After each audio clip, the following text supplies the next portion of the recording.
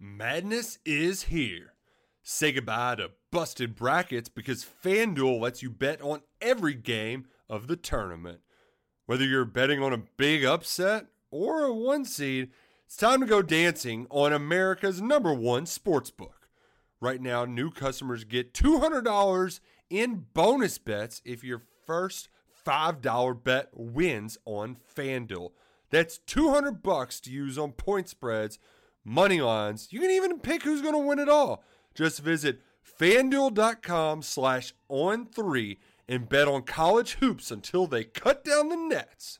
Must be 21 and older and present in select states. First online real money wager only. $10 first deposit required. Bonus issued as non-withdrawable bonus. Bets that expire 7 days after receipt. See terms at sportsbook.fanduel.com. FanDuel is offering online sports wagering in Kansas under an agreement with Kansas Star Casino LLC. Gambling problem? Call 1-800-GAMBLER or visit fanduel.com/RG in Colorado, Iowa, Michigan, New Jersey, Ohio, Pennsylvania, Illinois, Kentucky, Tennessee, Virginia, and Vermont. Call 1-800-NEXT-STEP or text NEXT-STEP to 53342 in Arizona, 1-888-789-7777 or visit ccpg.org/chat. In Connecticut, 1-800-9-WITH-IT. In Indiana, 1-800-522-4700 or visit ksgamblinghelp.com. In Kansas, 1-877-770-STOP in Louisiana. Visit mdgamblinghelp.org in Maryland. Visit 1-800-gambler.net in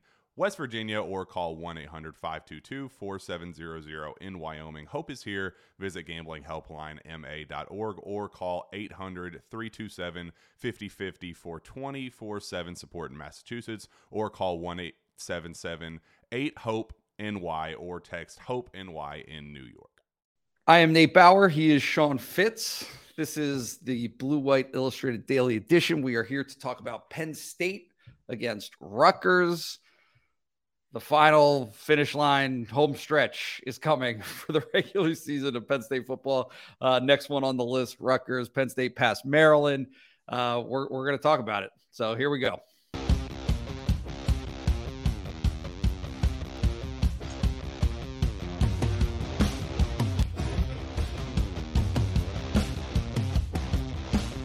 Fitz, hello. If I sound exasperated, it's not intentional. It's just this is the time, right? Like this is the time of year where Penn State gets, Maryland and then Rutgers and Michigan State to round out the season, and it almost feels like my attitude towards this is the very thing that Penn State football needs to be aware of, right? And avoid and try to prevent against is, just a feeling of, oh, this is going through the motions and being able to avoid, going on the road and losing to a team that they shouldn't lose to. Is that about right?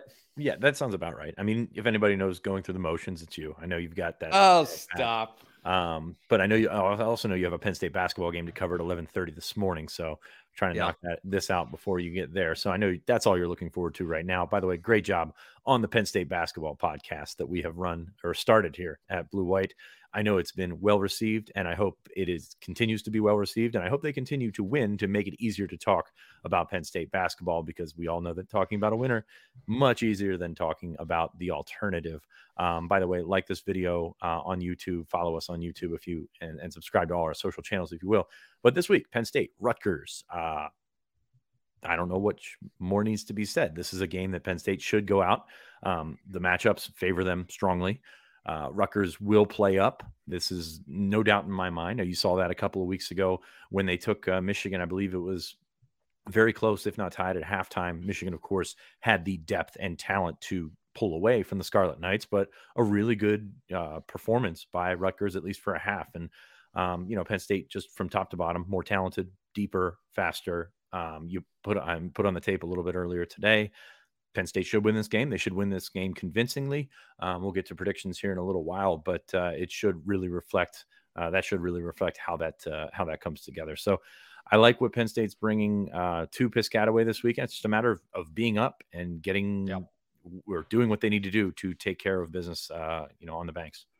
I said something Wednesday night as a joke. And so I'll repeat it just, back-to-back rivalry week games for Penn State between Maryland and Rutgers. Like, remember when that was a talking point, when that was a thing, was, these two teams, these two programs coming into the Big Ten, and, it was like TV money and all of these things were going to kind of even things out and give Penn State some competition on the East Coast. And, certainly that has not come to fruition in terms of the trajectories of these programs.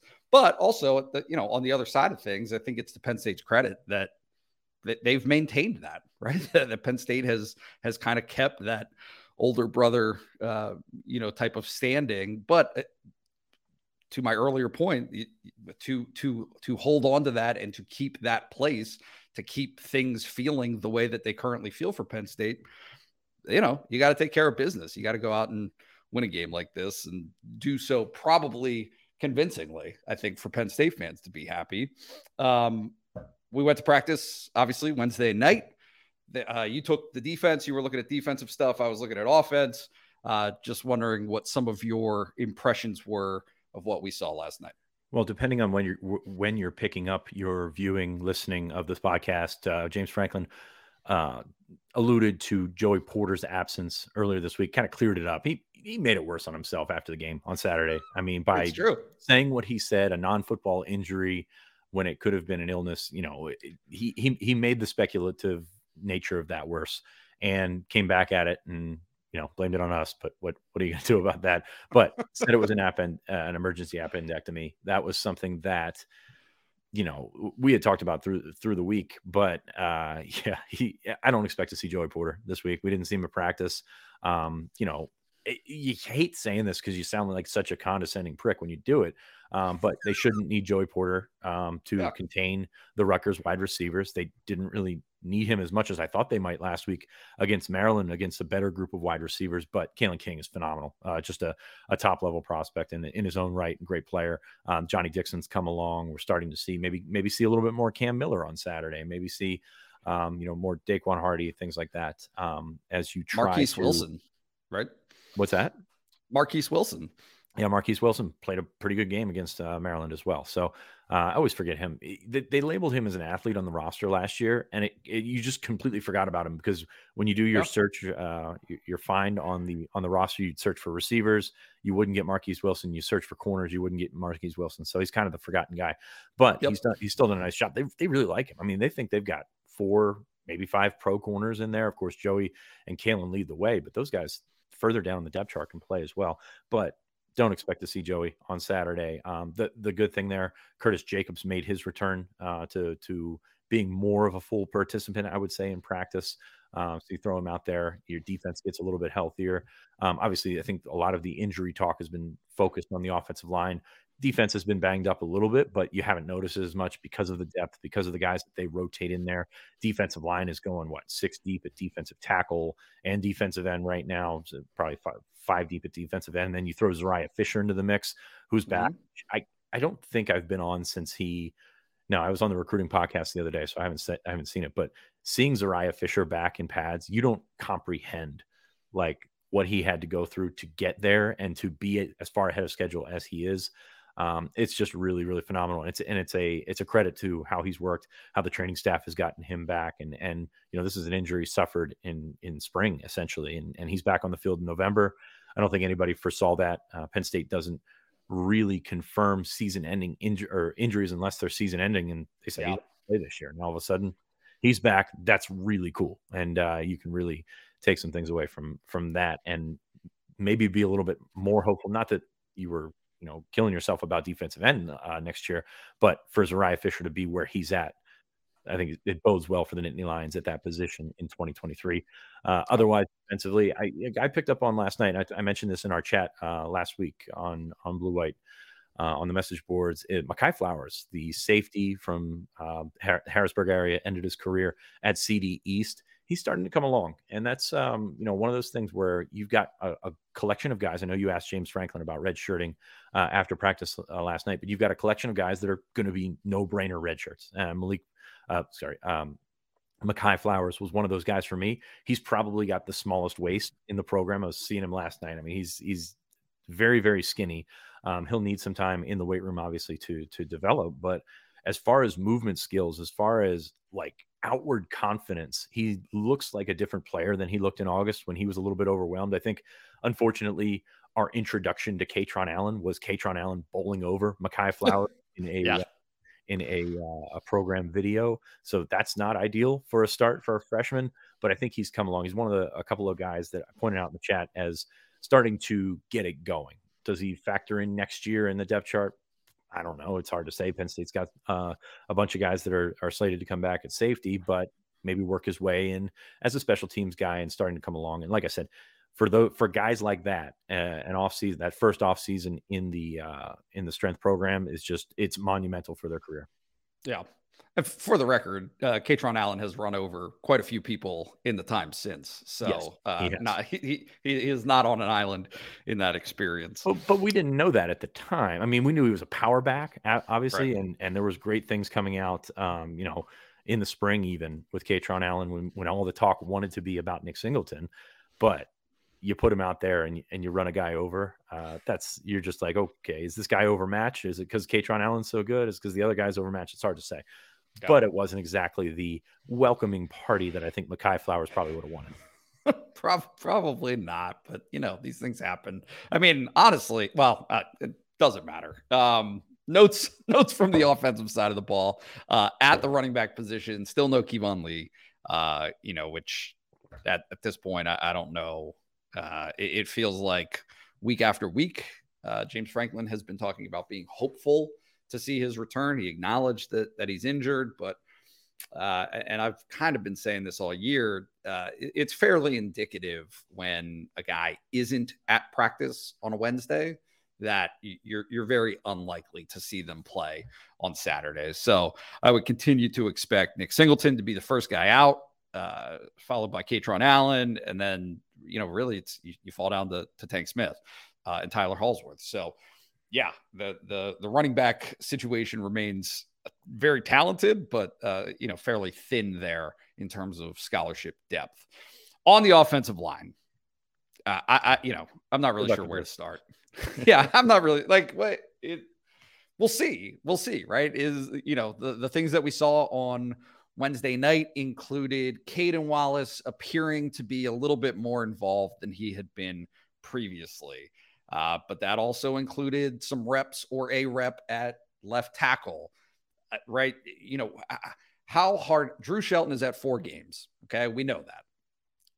Is there any possibility? James Franklin talked about wanting to try to preserve his red shirt 2 weeks ago. He didn't say that this week, but 2 weeks ago, we talked about still wanting to preserve Drew Shelton's red shirt.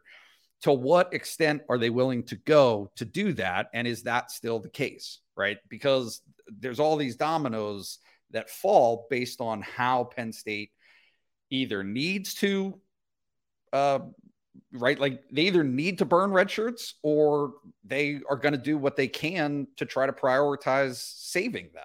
And so whether it's Vego Ioane, whether it's JB Nelson, whether it's Drew Shelton, there's this balancing act that has kind of been going on, and I would expect to continue to go on into this weekend, right? Are you playing Drew Effner at tackle? Effner can moonlight at the guard positions if he needs to. Hunter Norzad appears to be okay and played through last week. Sal Wormley played through last week, got through it. Drew Scruggs is banged up, according to James Franklin himself. It's a cascade of different juggling acts that are going on there. And so sitting here on Thursday, me feeling confident about exactly what that group is going to look like. No, I don't know. I don't know. We're going to find out. But it's going to be interesting to see the decisions that they make versus the necessity that there is for guys who can either play or they can't. But I mean, my general impression, the kind of reading between the lines of things that they've said, is that virtually all of these guys are playing through injury right now. Literally all of them. I mean, it's musical chairs is what it is. And I think he alluded to that last night. And to be honest with you, I just assumed that Drew Shelton's red shirt off the table, and then all of a sudden we've got JV Nelson taking reps at left tackle last night. Yeah. So there's so many things where they're piecing, and you hate to say it, but the opponent does matter. Like, for sure, you're out here to win games. You can win games with these two games with different combinations. Now, obviously, I think next week, a little bit more difficult because Michigan State often very good up front. But maybe you get somebody back, maybe Caden Wallace, if Caden Wallace comes back, that solves a bunch of your problems, because you've got Effner that can play pretty much anywhere. Norzad, he's banged up as well, but he has played through it. Sal Wormley's played through it. Juice Scruggs has played through it. And Vega, you've got a couple of games to play with. So it's crazy, that, because we'll be talking about this in a couple of years, and maybe it won't matter because a guy might be just so good he's gone or something like that. I will say, in that defense, to me, there's two positions that you actually want to use those red shirts. Offensive line is one of them, quarterback the other one, if the guy's not ready. So everything else, as you asked James Franklin last night, is kind of, up in the air. So there's some no-brainer guys, but that doesn't come down to position. I think that comes down to physical development. That comes down to the plan that they hope to have coming into their freshman year. But I mean, it worked. Like we said, it worked last week. You were able to play the right game of musical chairs where you kept Nelson out of there, you kept Ione out of there, and you've got you can continue to sort of read and react and go by that. And obviously with offensive line and the injuries that they've had, it's not easy, but it's an ideal, that's an idealistic scenario. Like, you want all the chips have to fall, and you can still redshirt Shelton, you can still redshirt Nelson, you can still redshirt Ione. I don't think that the realistic aspect of that is going to happen or can happen, but there is a path to that. There is a path that you can put out and it can happen. So doesn't matter. We're going to talk about it in a couple of years. I don't know, but it's crazy thing. And I think going back, and I think this is something that was partially self-inflicted by me. I had Nelson a couple of weeks ago when we were talking with T Frank on the live show at 3 for 2. He's actually a 4 for 3 because of the COVID. Right. His first year was the COVID year. So do you hold on to him and potentially make him a 2-3 year starter? I think that one means a little bit more than Ione, than Shelton, where you don't know what those guys are going to look up in a couple of years. And I mean, they get a couple of guys back, and all of a sudden, not only the end of this year looks a lot better, but also next year could look like a pretty deep unit. Hey guys, it is Ryan. I'm not sure if you know this about me, but I'm a bit of a fun fanatic when I can. I like to work, but I like fun too. It's a thing. And now the truth is out there. I can tell you about my favorite place to have fun. Chumba Casino. They have hundreds of social casino style games to choose from, with new games released each week. You can play for free anytime, anywhere. And each day brings a new chance to collect daily bonuses. So join me in the fun. Sign up now at ChumbaCasino.com. No purchase necessary. BGW. Void where prohibited by law. See terms and conditions. 18+. Yeah, certainly they could look very good next year, depending on what happens with Olu Fashanu. Obviously, he's got a decision to make, but that Hunter Norzad is going to be back. Juice Scruggs has the opportunity to come back if he wants it. Sal Wormley can come back if he wants it. Effner can come back if he wants it. To me, that's a big one. Certainly, I think the Penn State wants to keep Effner if he's willing to entertain that. For him, it would be the 6th year, right? So, no, and obviously I asked James Franklin last night. I think it's a fascinating conversation. I'm not sure that I asked the question in a way that got necessarily the response that I wanted, but you started with calculus, you idiot. Yeah, that was stupid, dumb, bad mistake. No, but what the point is, I think that the external perception is that Penn State, or that this is a one-sided hope, right? That you're able to preserve red shirts from the program standpoint of, we want to keep these guys in our back pocket, have them as long as we possibly can. They're not going to be used all that much this year. And so in the future, it's just better. It's more advantageous to have these guys as 24-year-olds or 23-year-olds than it is to have them play as 18-year-olds.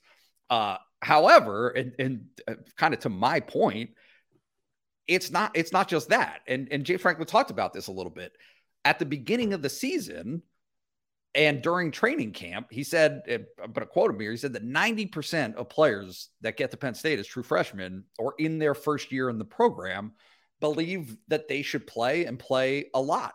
Some of them are willing and able and say that they're fine with just being special teams players if it means that they can be on the field all season. And what he talked about was, as the season progresses and there are starters in front of them that aren't losing their jobs, and you see the rep distribution, a lot of times the tune changes.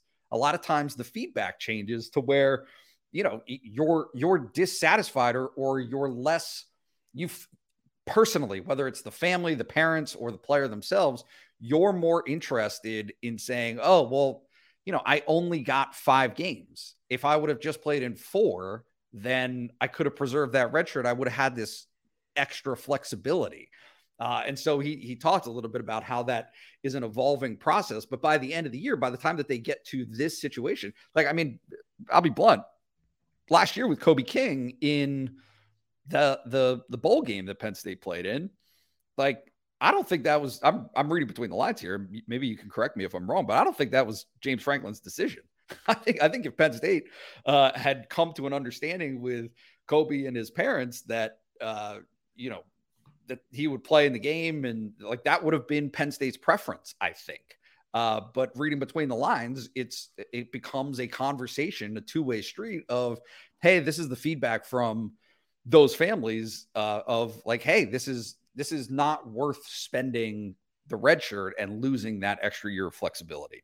Yeah, no, I agree. And that comes down to, that's something that we don't, I guess, factor into that when we talk about these decisions is there's so many circumstances here at play other than, hey, can you get out here and are you going to be gone in 5 years? I think the interesting thing here, Penn State mismanaged a couple of these. Drew Shelton played against Ohio, I think, very late in the game.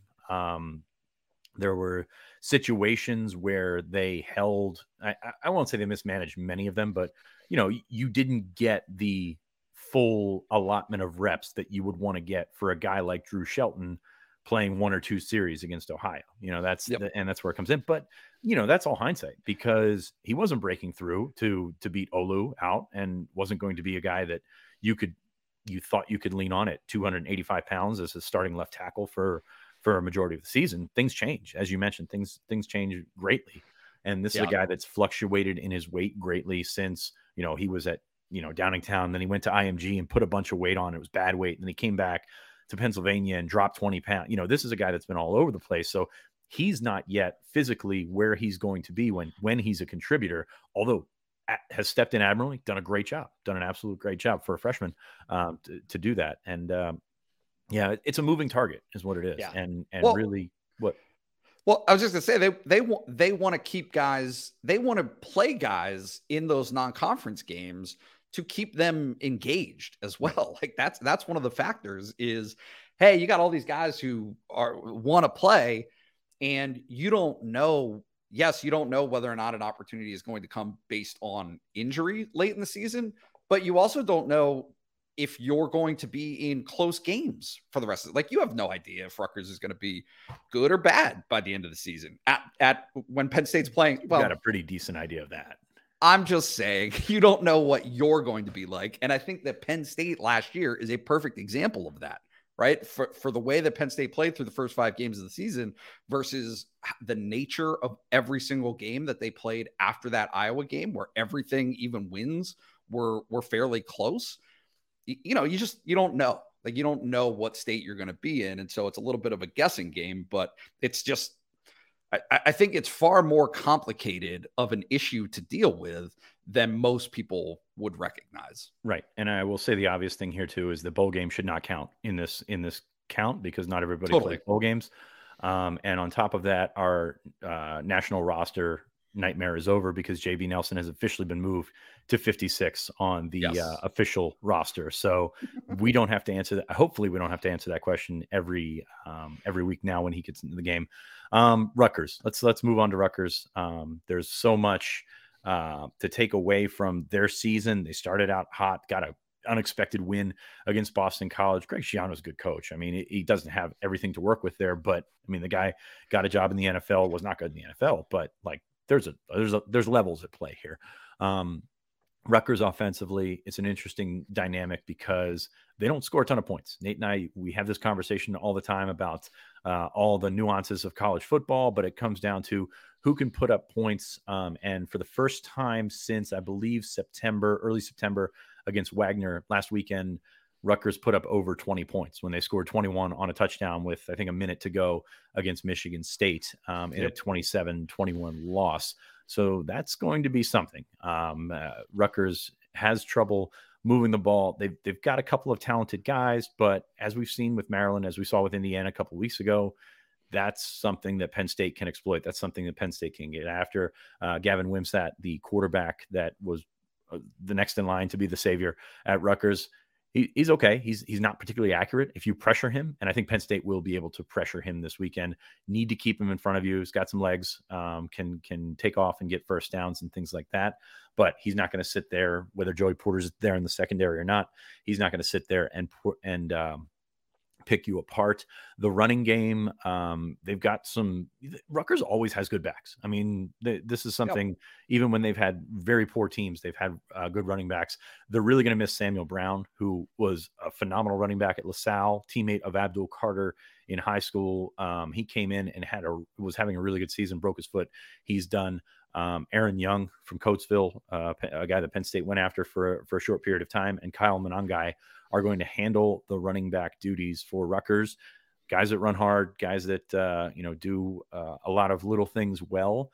But I think it comes down to how overwhelming Penn State's defense can be. You saw that against Indiana. You saw that against Maryland. And I think that is potentially what you could see again on Saturday against this Rutgers offense.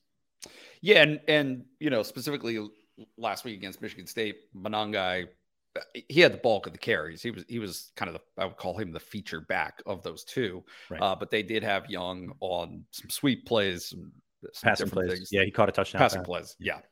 So yeah, look, this is not all that complicated. If Penn State is able to bottle up the running game on first and second down, which they have been fairly successful at this season, Wimsatt is not the quarterback that's going to break you on third and long, right? When you get into those third and long situations, he's just not the guy. The receivers, I don't think, pose a huge threat. Obviously, Aaron Cruikshank, I believe, is a guy that James Franklin specifically talked about earlier this week, but just, it's just not. It's not a dynamic offense. They move the ball a little bit better against Michigan State than they had earlier in the season. But, look, it's fairly simple math is, if even giving Rutgers the benefit of the doubt that defensively they'll be able to do something against Penn State's offense or maybe limit it a little bit. You saw last week, Penn State offensively still is not rolling. They have a running back who is incredibly dynamic and makes big plays, but it's not like the second half was a beater last weekend. And even before that, being held to some field goals, those kinds of things. I can envision that type of situation happening again this weekend. It's just that what is Rutgers going to do? What is Rutgers offensively going to be able to produce? And it seems unlikely given the way that Penn State has played so far this season, and especially in recent weeks with some of the success that they've had on the defensive line, blitzing, you name it. It's difficult to envision. Yeah. How about the other side of the ball? I'll stop you right there. It's going to be a line of scrimmage game, and that favors Penn State greatly. And I think that's passing game, running game for Rutgers, whatever. They're going to force feed Johnny Langan, the quarterback from, I think, Bergen Catholic, who is a guy that they like to use as their goal line back, essentially. Sean Ryan, pretty decent receiver, is a transfer from West Virginia. But yeah, it's going to come down to the offensive line. It's going to come down how much Manny Diaz throws at that offensive line. And I think they can overwhelm and they can do some things. You look at Rutgers' output in this series offensively, they haven't scored double digits since 2014 against Penn State. And there's been, I think, 2 shutouts in there. It's just generally Penn State putting their foot on the back of of Rutgers' neck and just holding them down. And that's basically how it's been pretty much the last decade. So I expect kind of more of that. And you hate to prognosticate that sort of thing, but this is the way it's gone. I mean, we saw last year Penn State was missing a chunk of its roster because of the flu. Came in, Christian Veer came in, beat him with Malik Mega. So you're talking about a team that you've got an opportunity to set the tone with and try and put them away early. But again, they played Michigan tight. So the possibility is there, and they're always going to get up to play Penn State. I mean, this is a rivalry game for them, undoubtedly. Defensively, they're all kind of all over the place. They've held some good offenses in check for a certain amount of time. I just don't think they're as deep and talented and as fast. And then on top of that, they have some tackling issues. Defensively, Wesley Bailey, defensive end from Canada, has been productive, has been getting out there and getting to the quarterback. Avery Young, who is Aaron Young's older brother from Coatesville. He's a good player. He's going to play in the NFL. Christian Isian had 15 tackles against Iowa from the safety. He's going to be a run support guy, and I think Penn State should be able to run the football as well, especially with some cutbacks and some lane running from Nick Singleton. We'll see how that works out. And Tyreen Powell, a guy that Penn State liked from South Jersey, that never really reciprocated that interest. I think Virginia Tech was in on him as well, but he had 9 tackles against Michigan State last week. So guys that can play, singular talented spots, guys that can play. But as far as the defense goes, there are some holes there. Michigan State just battered the middle of the field last week. And I think they have some, Rutgers defense has some injuries in the middle of the field. So they went with some zone. And to me, I don't know that Frank was curious if they would fix it in the off week, but I think this is an opportunity for Penn State's tight ends who won't be asked to do as much from a chipping aspect, from a staying in and blocking aspect. I think Theo Johnson's going to have an opportunity to have a really, really good game. Yeah. Just for the record, for clarity, the scoring defense at Rutgers has not been good. They're tied for 65th nationally at 25.9 points per game. But, at this point in the season, 10 games in, these tell a fairly good tale. And they're really, the efficiency numbers actually aren't that bad for Rutgers defense. They're 21st in total defense, 45th in rushing defense, giving up 134 yards a game. 26th in passing yards allowed, and 21 in passing yards allowed, and 26th nationally for team passing efficiency defense. I mean, Greg's a great defensive coach. He's going to have them in the right spots. Exactly. It's just a matter of he's going to draw up the defense that will be in the right spots. It's just a matter of his guys can get there. And that's, unfortunately part of the talent gap. Yep. Predictions. Are you ready? I think for the first time ever, I predicted a shutout. And that's very dumb of me because, once they kick a field goal, I'm an idiot. Oh, my goodness. I forgot all about Rutgers' best player. I really messed that one up. Adam Gorsuch is phenomenal. Just an absolutely great punter. I watched cut-ups this morning of Rutgers and Michigan State, and it cut out the best part of that game, which was the punter matchup. Adam Gorsuch is an amazing punter. He's probably going to play in the NFL and maybe a draftable guy at that position, which is not everybody can say that. He is their best player. He is awesome. And, I think we'll see a bunch of them this week. Yeah, I was going to say he will. He is very likely to have plenty of opportunities. Which now prediction? Oh, right. I have 38-0 Penn State. Sorry, when I miss special teams, you don't want to do that. Awful. 38-0 Penn State. Penn State's offense, 38 kind of sounds like in the middle there. They should be able to put some points up, especially as balanced as they've become. They should be able to run the football this weekend. So I think that's kind of the game that I foresee. There was a couple of years ago that it was a 39-0 game or something of that nature.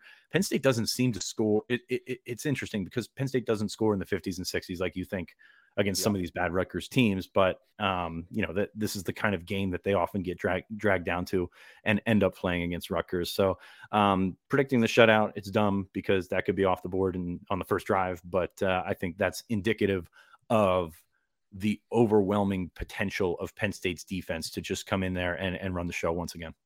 Yeah. Weather for Saturday, which, I don't know. This doesn't seem relevant, but it always is, right? Penn State plays the weather. It's a thing for Penn State. 41 degrees, sunny, Like should not be a factor. And Great yet November weather. Yeah. great November weather, great November football weather. I have 34-7, a couple of field goals, just,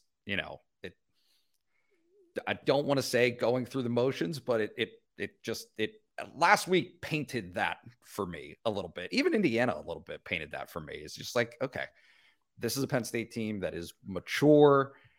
It is not like just doesn't go off to that extent, right. I don't think. And so, the last 2 weeks, they should have come out with the ball in the second half, drove down, gotten a touchdown, and then you pass off the life vest to Drew Aller for the rest of the game.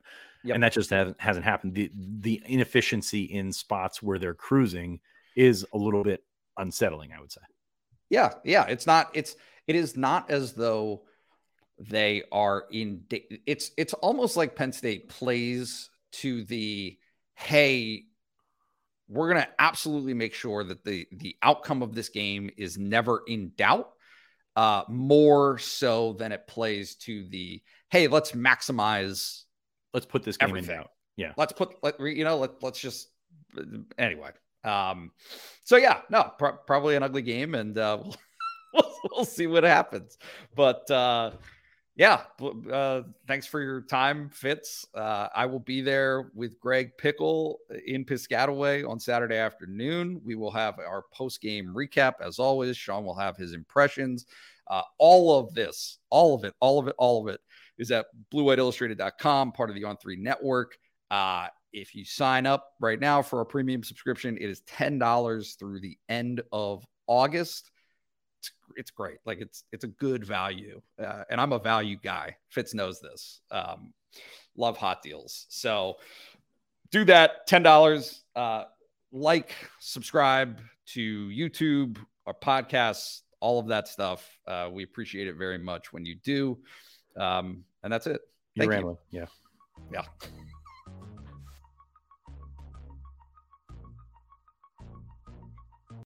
Madness is here. Say goodbye to busted brackets because FanDuel lets you bet on every game of the tournament. Whether you're betting on a big upset or a 1 seed, it's time to go dancing on America's #1 sportsbook.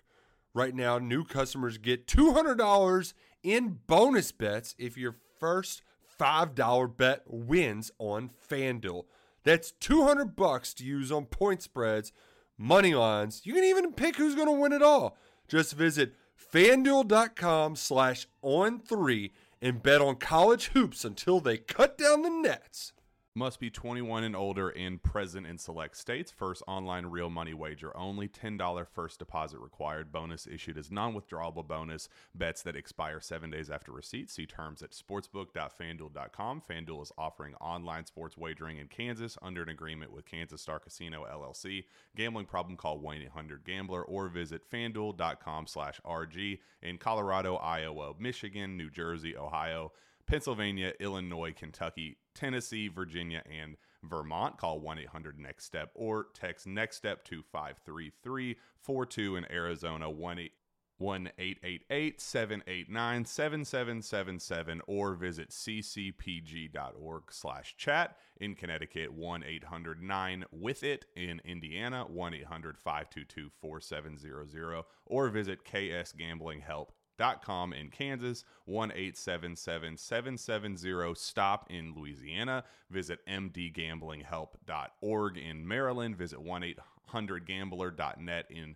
West Virginia or call 1-800-522-4700 in Wyoming. Hope is here. Visit gamblinghelplinema.org or call 800-327-5050 for 24/7 support in Massachusetts or call 1-877-8-HOPE NY or text HOPE NY in New York.